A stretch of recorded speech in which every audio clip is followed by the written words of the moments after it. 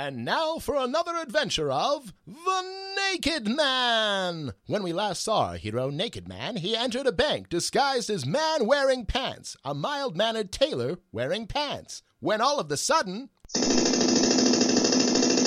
This is a robbery. Everyone on the ground. Now I want you to fill up this bag with dollar bills, see? While the robber was distracted by the money filling his duffel bag, man wearing pants ducked behind a table to remove his pants and become the Naked Man. Not so fast, Mr. Robber.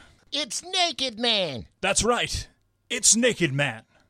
Drop your gun. I won't ask you twice. What are you going to do, Naked Man, other than make me feel uncomfortable? Just because I'm not wearing any sleeves doesn't mean I'm not holding an ace.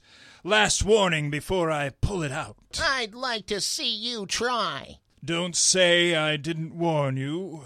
Hey, what are you doing? I'm subduing you with my nakedness. Aw, that's gross, Naked Man. With the robber distracted by Naked Man's powered-up nakedness, Naked Man's partner, Semi-Nude Boy, a 26-year-old freshman from a local community college, emerged from the men's restroom and took hold of the robber's gun, pulling it slowly from his hands. I think you can take it from here, Mr. Security Guard.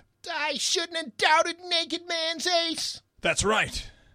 And let all criminals know that there is only one man in this city willing to take off his pants and stand up to criminals like you. That's right. There are two men. One who is just willing to strip down to his tighty-whities, but both are willing to stand up to criminals like you. Thanks, Naked Man. How could we ever thank you? But when the security guard turned around, Naked Man and Semi-Nude Boy had disappeared. Hey, you, in the pants. Did you see a super-powered Naked Man? Only when I get out of the shower.